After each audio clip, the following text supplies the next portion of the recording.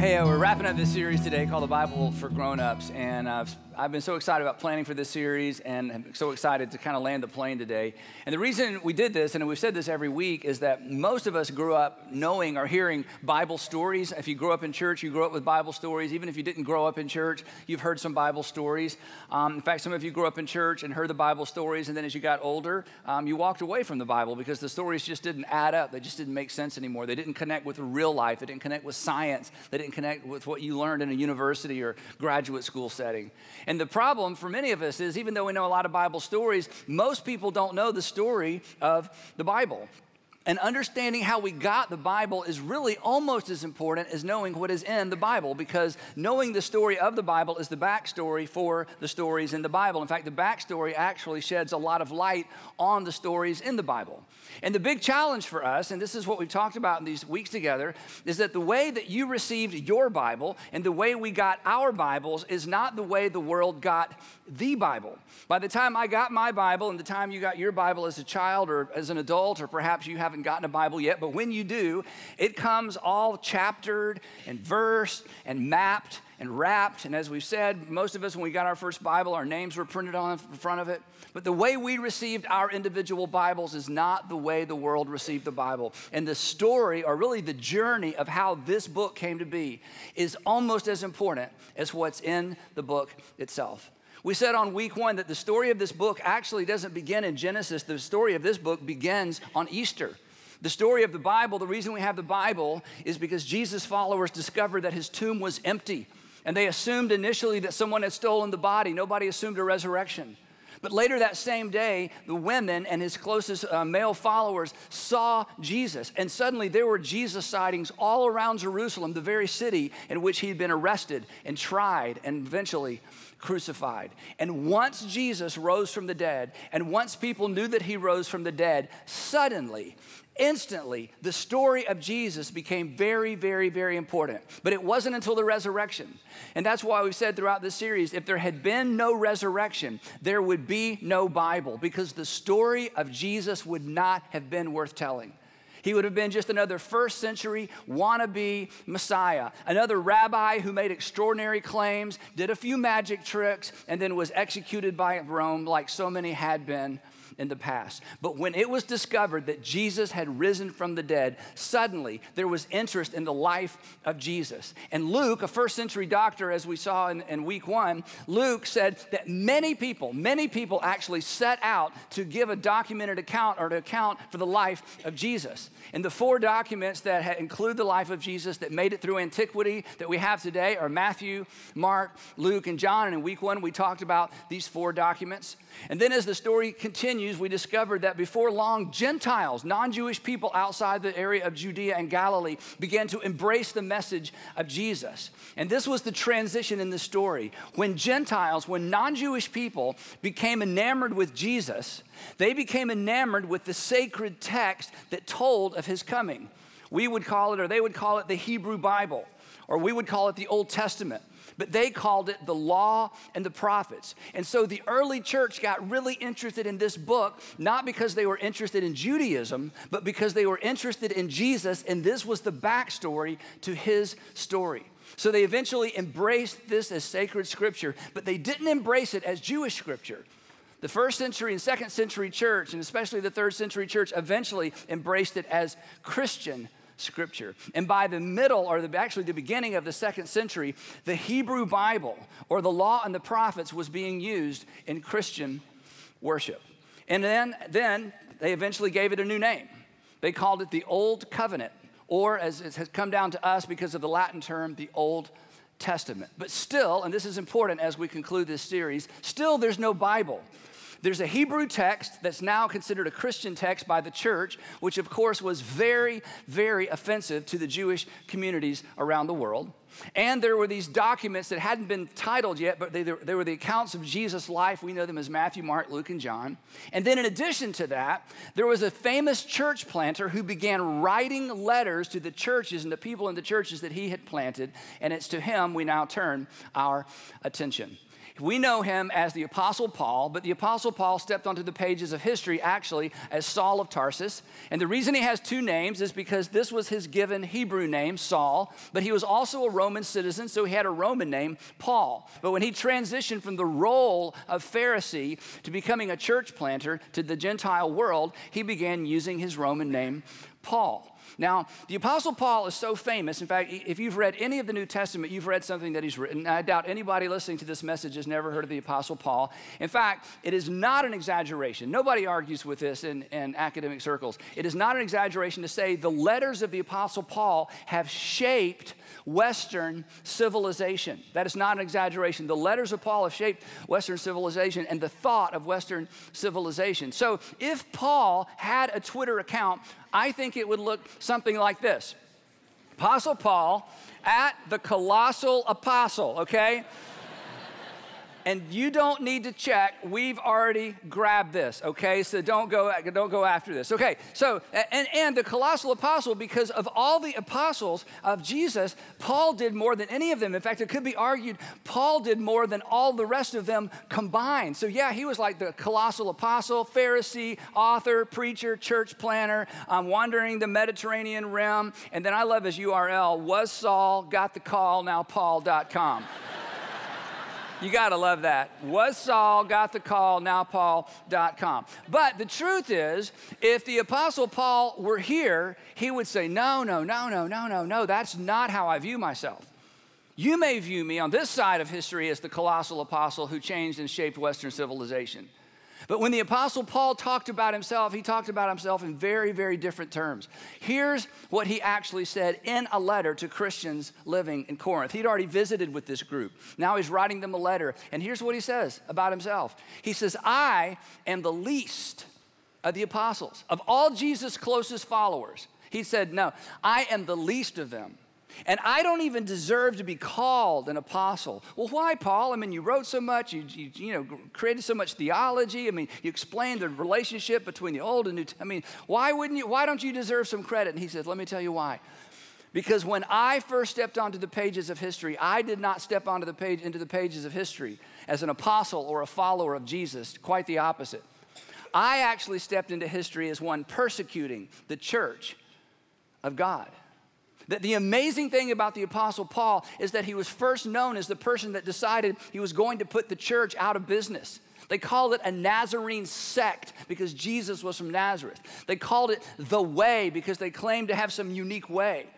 And these first century Jesus followers had the audacity to try to hijack the Jewish scripture, to say it meant things that everybody knew it didn't mean. And the Apostle Paul, who was a Pharisee, who knew the Old Testament or the law and the prophets inside and out, decided to single-handedly put the church out of business because clearly they were robbing from Jewish tradition and robbing from the value of what went on in the Jewish temple in Jerusalem. So he went to Jerusalem and he got the high priest and he got the chief priest to give him, basically deputize him, to allow him to go anywhere in Judea and Galilee, basically anywhere he wanted to arrest Jewish people who had embraced Christianity, or as they called it, the way. And he said that he was responsible for several or for many losing their life, for others that were tortured or pressured to the point of blaspheming the name of Jesus. So for his entire life, the Apostle Paul carried the weight of the guilt of having been one who actually persecuted the church. And then in this strange twist of events, that only God knows why and how this happened, your Heavenly Father and mine decided to recruit the Saul of Tarsus to become the person that would take the message of Jesus to basically the entire known Gentile world in the Roman Empire. He was the one. And why God chose him, we don't know, but I'll tell you this. Regardless of what you've done, and regardless of where you've been, and regardless of what you have done to other people, there is room in the kingdom for you. Because regardless of your story, I have a feeling, if you were to hold it up beside the Apostle Paul, your sin and your guilt and your shame would pale in significance and in comparison to what he claimed to have done to people in the name of God. And yet, the Apostle Paul plays an extraordinary role in the story of the Bible.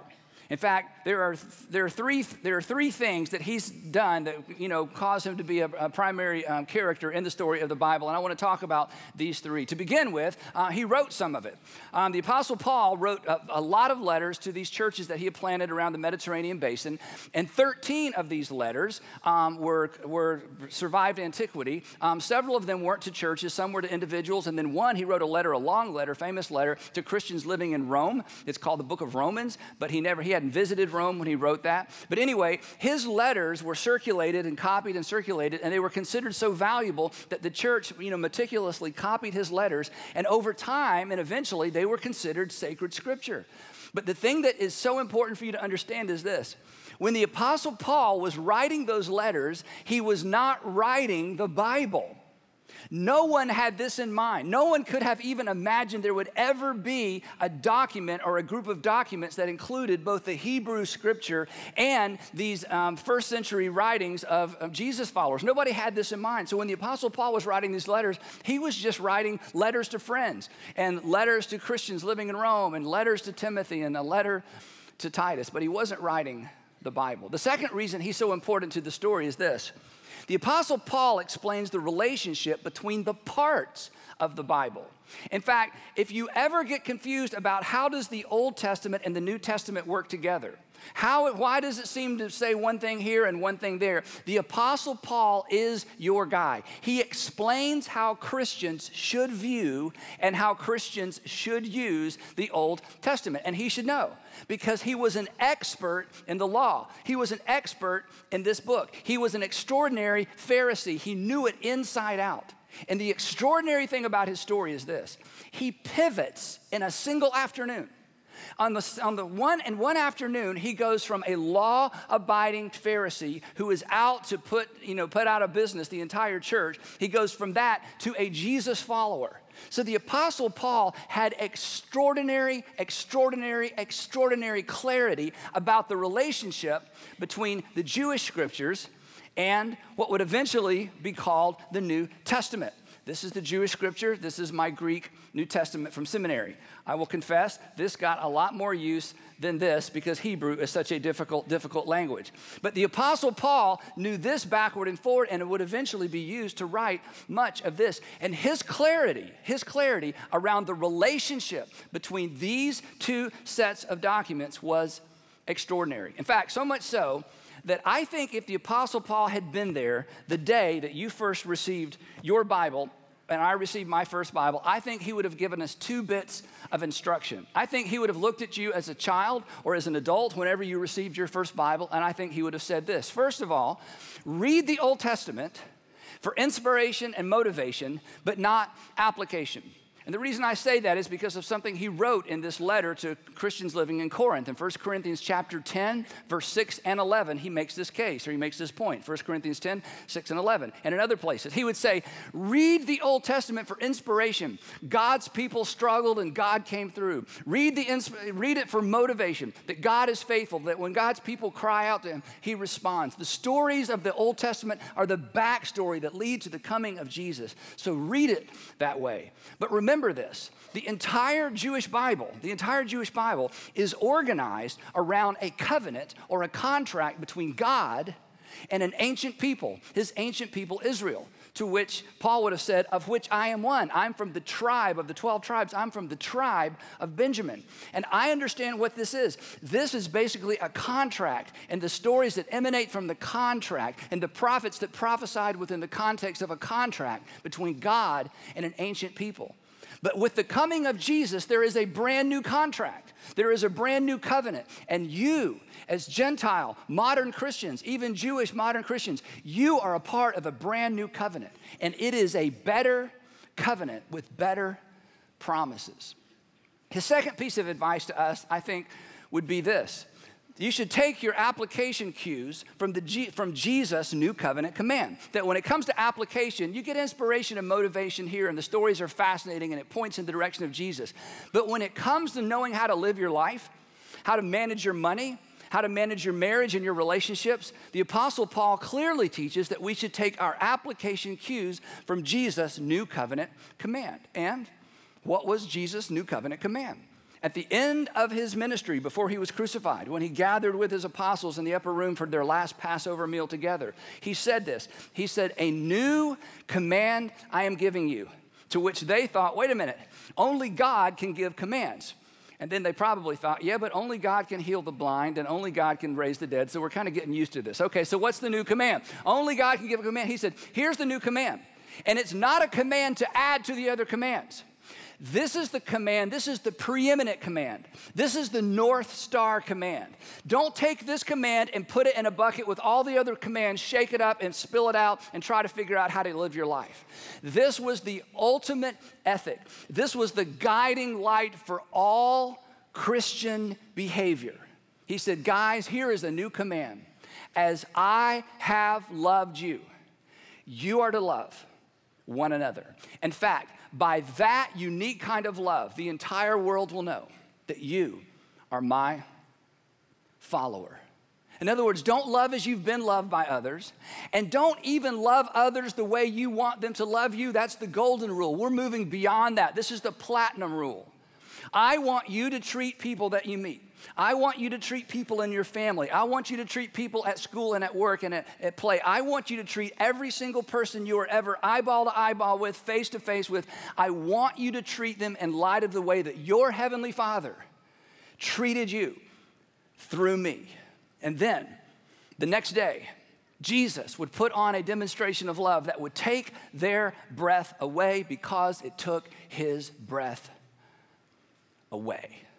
And the Apostle Paul would say, that is your guiding light when it comes to your behavior. His letters are filled with applications of Jesus' new covenant command. In fact, you should know this. When you read Paul's letters and he says, do this and don't do that and do this and don't do that, he's not giving you new commands. He is simply giving you applications of what it means to live your life in light of the fact that God through Christ has done so much for you. So let me give you a few examples of this. Here's what he says in his letter to Christians. I'm living in Philippi. He says, in your relationships with one another, yeah, well, what about our relationships? How do we manage our relationships? He says, well, it's not easy, but it's simple. You just have the same mindset as Christ Jesus. It's like, what? Yeah, you just have the same mindset as Christ Jesus, who took on the form of a servant, who never powered up. Even though he was God in a body, he didn't walk into the restaurant and say, you know what, I'd like to have that table. Would you ask them to move? I'm Jesus, okay? It's Jesus, okay? Just ask it. No, never powered up. In fact, he goes on in this same passage, and Paul says, if you want to know how to be a good husband, a good wife, a good father, a good mother, a good son, a good employer, a good employee, you just have the same mindset as Christ Jesus. That's all you need. You don't need 10, you don't need 9, you don't need 8 commandments. You just set that as the guiding light, and you will know what to do. It's terrifyingly clear. In another letter, he says this to Christians. He says, submit to one another. Well, why would I want to submit to somebody who's not worth submitting to? Well, that's the point. You're to submit not out of reverence to them, and you're not to submit out of reverence for yourself. You're to submit out of reverence for Christ. That just as Christ came and got up under your burden, just as Christ did for you what you could not do for yourself, you are to do the same for every single person you meet when you have the opportunity. You submit to one another. And then from that verse, he goes on and talks about husbands and wives. What does that look like in marriage? What does it look like for children? What does it look like for people who work for other people? In his letter to Christians living in Ephesus, he says this, be kind and compassionate to one another and forgive each other. Well, why? Because she's not worth forgiving. I mean, forgive him. Do you know what he did to me? Do you know what he refused to do for me? Paul says, wait, you're missing the point. That's the golden rule. We're beyond that. This is Jesus' new covenant command. You're to be kind and compassionate to one another and forgive each other just as in Christ God forgave you. And there it is again. You are to do unto others as God in Christ has done unto you. And then he says this in his same letter, or in his letter to Christians living in Corinth, his first letter to that group of people. He says, hey, by the way, you know when Christ died for you, do you know he bought you? Do you know basically he paid your sin debt, and in paying your sin debt, he bought you out of sin? So consequently, you don't even belong to you. And here's what he says. He says, you're not your own. You have been bought at a price. Therefore, here's what you should do. Here's the application of that. Honor God with your bodies. Your bodies don't belong to you. Your bodies belong to your Heavenly Father. He bought you and He purchased you. The reason you should honor God with your body, with what you do with your body, with where you take your body, with how you allow your body to behave. Where you take your cue is not in a list of commandments. You take your cue from how you exercise and how you use your body and how your body impacts other bodies. From what God in Christ has done for you, He says, you belong to me. Now your body, your behavior should manifest the fact that you belong to me. Honor me with your body. Honor God with your body. And by the way, honor all the other bodies with your body because they may belong to God as well, and they may belong to God in the future. So we could go on and on and on and on. The Apostle Paul was so clear. The Apostle Paul is, hey, the Old Testament pointed toward Jesus. The Old Testament is full of inspirational stories. But when it comes to behavior, you take your behavioral cues from what God through Christ has done for you. Now, before we go to this third reason He's so important to the story of the Bible, what if we'd gotten that right? I mean, imagine what would happen in your marriage if both of you did that. And both of you, it can't be a one-way thing. It has to be a two-way thing. In fact, when I teach pastors and leaders, I often say that marriage, and I've said this to you, that marriage is simply a submission competition. That's what marriage is. It is mutual submission. And why do we mutually submit? Because the person you're married to is worth submitting to, or are you worth submitting? No. Because as Christians, we take our behavioral cues from what Jesus did for us. It is the one commandment. As I have loved you, you are to love one another. And the next day, He would lay down His life for the men in that room and for you. And the fact that Jesus would say, it is this kind of demonstration of love that will mark you. This is to be your brand. This is how people will know you are my follower. Not what day of the week you worship, not how you do communion, not how you do baptism, not your system of theology, not which translation of the Bible you use. People will know you're my follower because you have created the habit. You've embraced the idea that you are to treat people the way that God in Christ has treated you. That's what Paul would tell us, I think, when he gave us, or when we received our first Bible.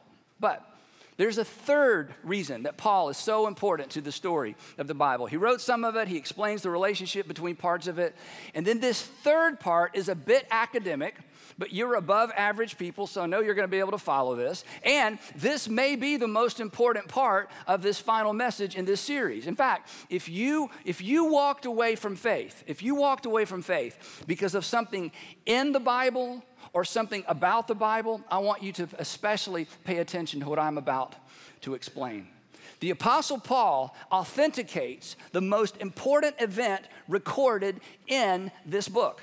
The Apostle Paul authenticates in a way that no one else does the most important event in the Bible. Because the most important event in the Bible is the reason we have the Bible. It's the resurrection. Again, if there was no resurrection of Jesus, there would be no Bible. Now, here's why Paul's so important to that line of thinking. Perhaps you in college or maybe high school or in graduate school, or maybe you read a book that made a case that the authorship of Matthew, Mark, Luke, and John is disputed, that the dates that those gospels were written were disputed. And the storyline goes this way, that Matthew didn't write Matthew, that we don't know who Mark was exactly. Luke probably wrote Luke, but Luke wrote Luke way, way, way later than the events that took place. And we don't know who wrote the Gospel of John. And that these Gospels were written actually by the Christian community many, many, many years after the eyewitnesses of some supposed resurrection had died, and that the myth of the resurrection of Jesus grew up over time and was eventually embraced by the Christian community, and it became a stake in the ground for the Christian community. Now, there are so many problems with that way of thinking, not to mention the fact, why in the world would somebody in the first century abandon their religion to embrace a Jewish sect, lose your job, be ostracized by your family, and be persecuted for the rest of your life, and be forced to worship not a new God, not one of the gods you grew up worshiping, but worship the Jewish God when the Jewish people themselves were against the sect that you had joined? It's very difficult to make a case for this case against the Gospels. But let's leave that aside. The problem with that argument is not what we find in Matthew, Mark, Luke, or John. The problem with that argument is something that the Apostle Paul says. That the Christian community that supposedly developed all of these myths about Jesus later, that whole argument ignores 1 Corinthians. Paul's letter to Christians living in Corinth, Paul's letter to Corinthian believers is indisputable evidence that Jesus' resurrection was accepted immediately after it supposedly happened, not eventually. That just because this one letter in 1 Corinthians is indisputable evidence that the Jewish community in Jerusalem immediately, not the Jewish community, the Christian Jewish community in Jerusalem, accepted the idea of Jesus' resurrection immediately, not many, many, many years later. Now, to make this case, I have to show you a timeline, and this is going to feel a little bit like school, and some of you are going to glaze over. Now, I know if I did math, some of you would wake up, but I will never do math in front of you, I promise. I'll have to ask my wife to come do math, but we're not going to do math, but we are going to do a little history. And again, for any of you who've lost confidence in the Bible or lost confidence in faith because of something in or about the Bible, this is so important. Nobody disputes that the Apostle Paul was a historical character, and nobody disputes that he wrote the document that we call 1 Corinthians, and nobody disputes the fact that he wrote it around the year 55 to a church that he had planted about 3 years earlier in the year 52. After visiting Jesus' apostles in Jerusalem around 49 and around 40, which was only 3 years after his conversion in 37, and some very, very secular scholars, in fact, one in particular who's pretty famous, who's an atheist, argues that the Apostle Paul probably became a Jesus follower in the year 35, which is only 2, 3, maybe 5 years after Jesus was actually crucified. So the reason this is important is simply this, and for many of you, you see why it's important immediately. If the Christian community created and fabricated the life and the message of Jesus, and if they fabricated the story of the resurrection, then how in the world did the Apostle Paul know about it so close to the time of the resurrection? In his letter to Christians living in Corinth, he said, he writes to them, he says, there are currently hundreds of people in the city of Jerusalem that saw Jesus alive from the dead. So again, belief in the resurrection was immediate, not eventual. Here are his actual words in his letter to Christians living in Corinth. He says this. He says, now, brothers and sisters, I want to remind you of the gospel or the good news that I preached to you 3 years ago when I was physically with you. For what I received, in other words, what I was told, I passed on to you. I didn't make this up. Somebody told me, and I'm passing it on to you. And I'm passing it on to you in the year 55 or the year 52 when he was actually there with them. As of first importance, that Christ died for our sins, and nobody disputes the fact that Christ died, and nobody disputes the fact that he was crucified. But very early on, the Christian community had embraced this idea that Christ's death was meaningful for individuals, that Christ was the final sacrifice for sin. This was not an idea that the church created many, many, many years later. The Apostle Paul says, when I was with you, I was already preaching this to you. And the reason I was able to preach it to you is because when I was in Jerusalem, this is what people in Jerusalem close to the action actually believe. So I'm simply passing on to you what the Christian community in Jerusalem already believed. That he died for our sins according to the scripture, and that he was buried, because that's what you do when someone dies. And that he was raised on the third day according to the scriptures. And that he appeared to Cephas. Cephas is the Apostle Peter. Wait, Paul, wait. How do you know Jesus appeared to Peter? Paul, how do you know that? Paul would say, because I was just in Jerusalem, and I talked to him, and he told me. And then he appeared to the 12. Okay. Paul, how do you know that? I just told you. I was just in Jerusalem. I've been to Jerusalem twice since I wrote this letter. And they told me. And that, get this, and that he appeared to more than 500 of the brothers and sisters at the same time. Again, he's writing this to a group of people he's already been with. He's been to Jerusalem. It's like, hey, I just want you to know, the people who saw Jesus rise from the dead, there are hundreds of them Not 100 years later, 100 miles away, during the period of time this happened in the city where it happened. Their brothers and sisters at the same time, most of whom are still living. In other words, fact check me, just get yourself a boat ticket, and just go to Jerusalem. I'd be happy to introduce you to some of these people. I can write letters of connection. I can connect you with Peter and James and John. And these people are alive and well in Jerusalem. That's why the church in Jerusalem has just blown up. It's exploded. Thousands of people in this area have embraced Christianity. But here's the part that is tender to me every single time, and it has nothing to do with the message, but I just cannot go past these words without pausing. I love this. At the same time, most of these people who've seen Jesus alive are still living, though some have fallen asleep. From the very beginning, Christians described death as sleep. And do you know why? Because when you go to sleep, you eventually what? You wake up. These were men and women who lost their fear of death.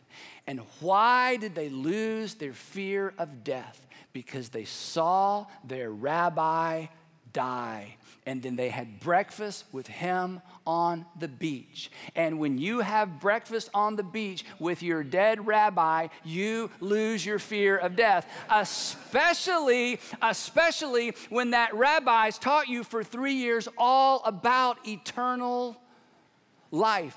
When he said to you in a meeting and you had no idea what he was talking about, I'm going somewhere, and where I'm going, you can't go.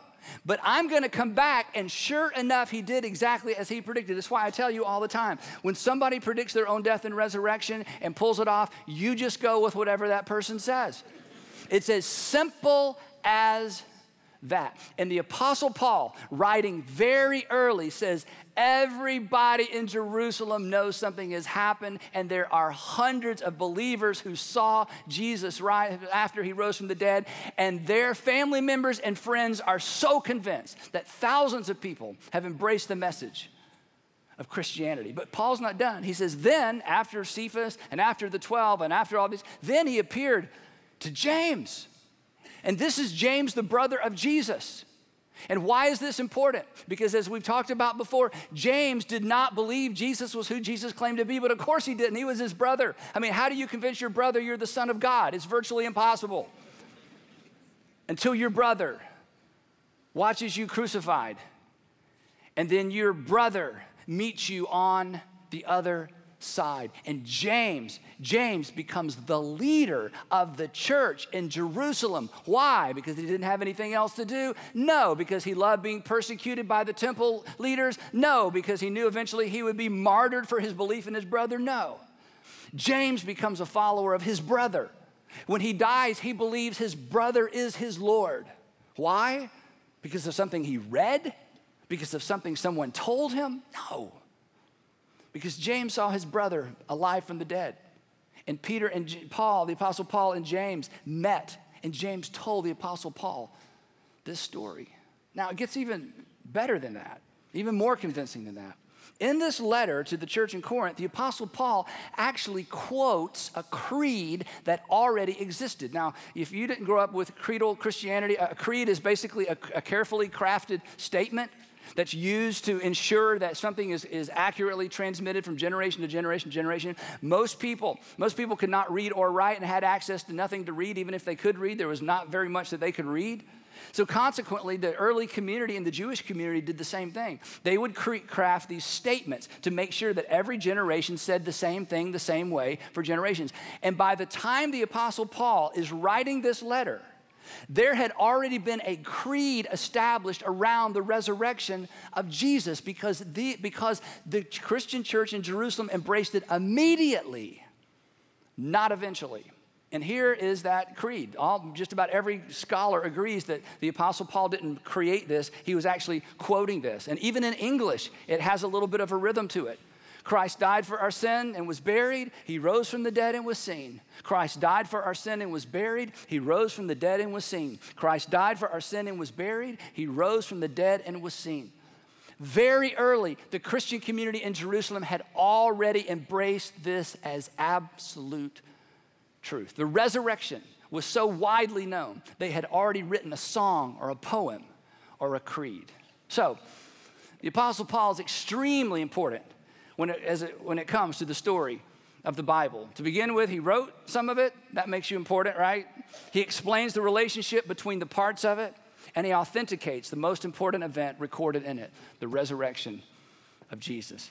Now, while the Gospels were being written, Matthew, Mark, Luke, and John, and while the Apostle Paul was writing, other writers were writing as well. James, the brother of Jesus, actually wrote an epistle or a letter that survived antiquity and was included in the New Testament documents. The Apostle Peter dictated at least 2 letters, probably more, but 2 of them survived. And sometimes people say, well, the Apostle Peter was ignorant. He was an ignorant fisherman. He was illiterate. There's no way he could have written in the developed Greek that we find in his letter, and they're exactly right. In fact, the book of Acts tells us that when he was arrested, he was recognized as someone who was illiterate. In fact, that's what shocked the high priest and the people who had decided trying to figure out what to do with Peter. He was so ignorant, but he was so confident, and he spoke with such clarity and courage because he'd been with Jesus. So how did we get 1st and 2nd Peter? He dictated it to someone who could write in Greek. I mean, it's not a mystery. The Apostle John, in addition to the Gospel, Matthew, Mark, Luke, John, he also wrote several letters. 3 of those survive. We call it 1st, 2nd, and 3rd John. And other documents were written during this same time. And they were collected, and they were protected, and they were considered valuable. Not because any of those people were writing the Bible. They were considered valuable because of who was writing and what they wrote. They were collected and they were protected, and then something fabulous happened. In the 4th century, Constantine lifted the ban on just about all religions, including Christianity. And for the first time in history, in the 4th century, scholars could come out of the shadows and begin to work openly on these incredible documents. And the empire, this is amazing, the empire responsible for crucifying Jesus funded the collection of these documents and the copying of these documents. And somewhere toward the late 4th century, a copy of the Jewish scriptures and a copy of Christian text were combined together and was eventually called to Biblia, or the Bible. And together, when these were bound together, and it was an extraordinarily large book, an extraordinarily expensive book, and there was only one of them, probably for a very long time. And that book would eventually shape Western civilization, shape Western culture. But more personally, that book would shape my life. And perhaps it has shaped yours as well. And it's why I read it every single day. But here's what I want you to remember from this whole series. The Bible, as fabulous as it is, did not create Christianity. The Bible did not create Christianity. Christianity, the Christian faith, is the result of an event that launched or created a movement that produced texts that were collected and protected and bound into a book. Christianity is the result of an event, the resurrection, that created a movement, the church, that produced text, Matthew, Mark, Luke, John, the epistles of Paul and Peter and others, that were collected through the years and protected through the years because they were considered so valuable, and then eventually bound together into a book that we call the Bible. If there had been no resurrection, there would be no Bible, because the story of Jesus would not have been worth telling.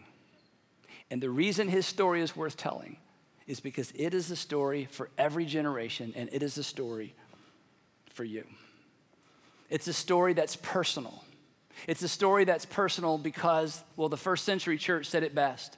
Because Christ died for our sin. Christ died for your sin and was buried.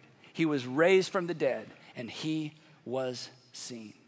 So the story of the Bible, and this is so important, the story of the Bible reminds us reminds us that the most important question is not, do you have peace or are you at peace with everything in the Bible? The story of the Bible reminds us that the most important question is not, are you at peace with everything in the Bible? The story of the Bible reminds us that the most important question is this: are you at peace with the God who sent his son into this world to die and to pay for your sins so that you could have what Jesus promised, eternal life and a relationship with your Father in heaven? Because that's where the story of the Bible intersects with your story. And that is the story of the Bible.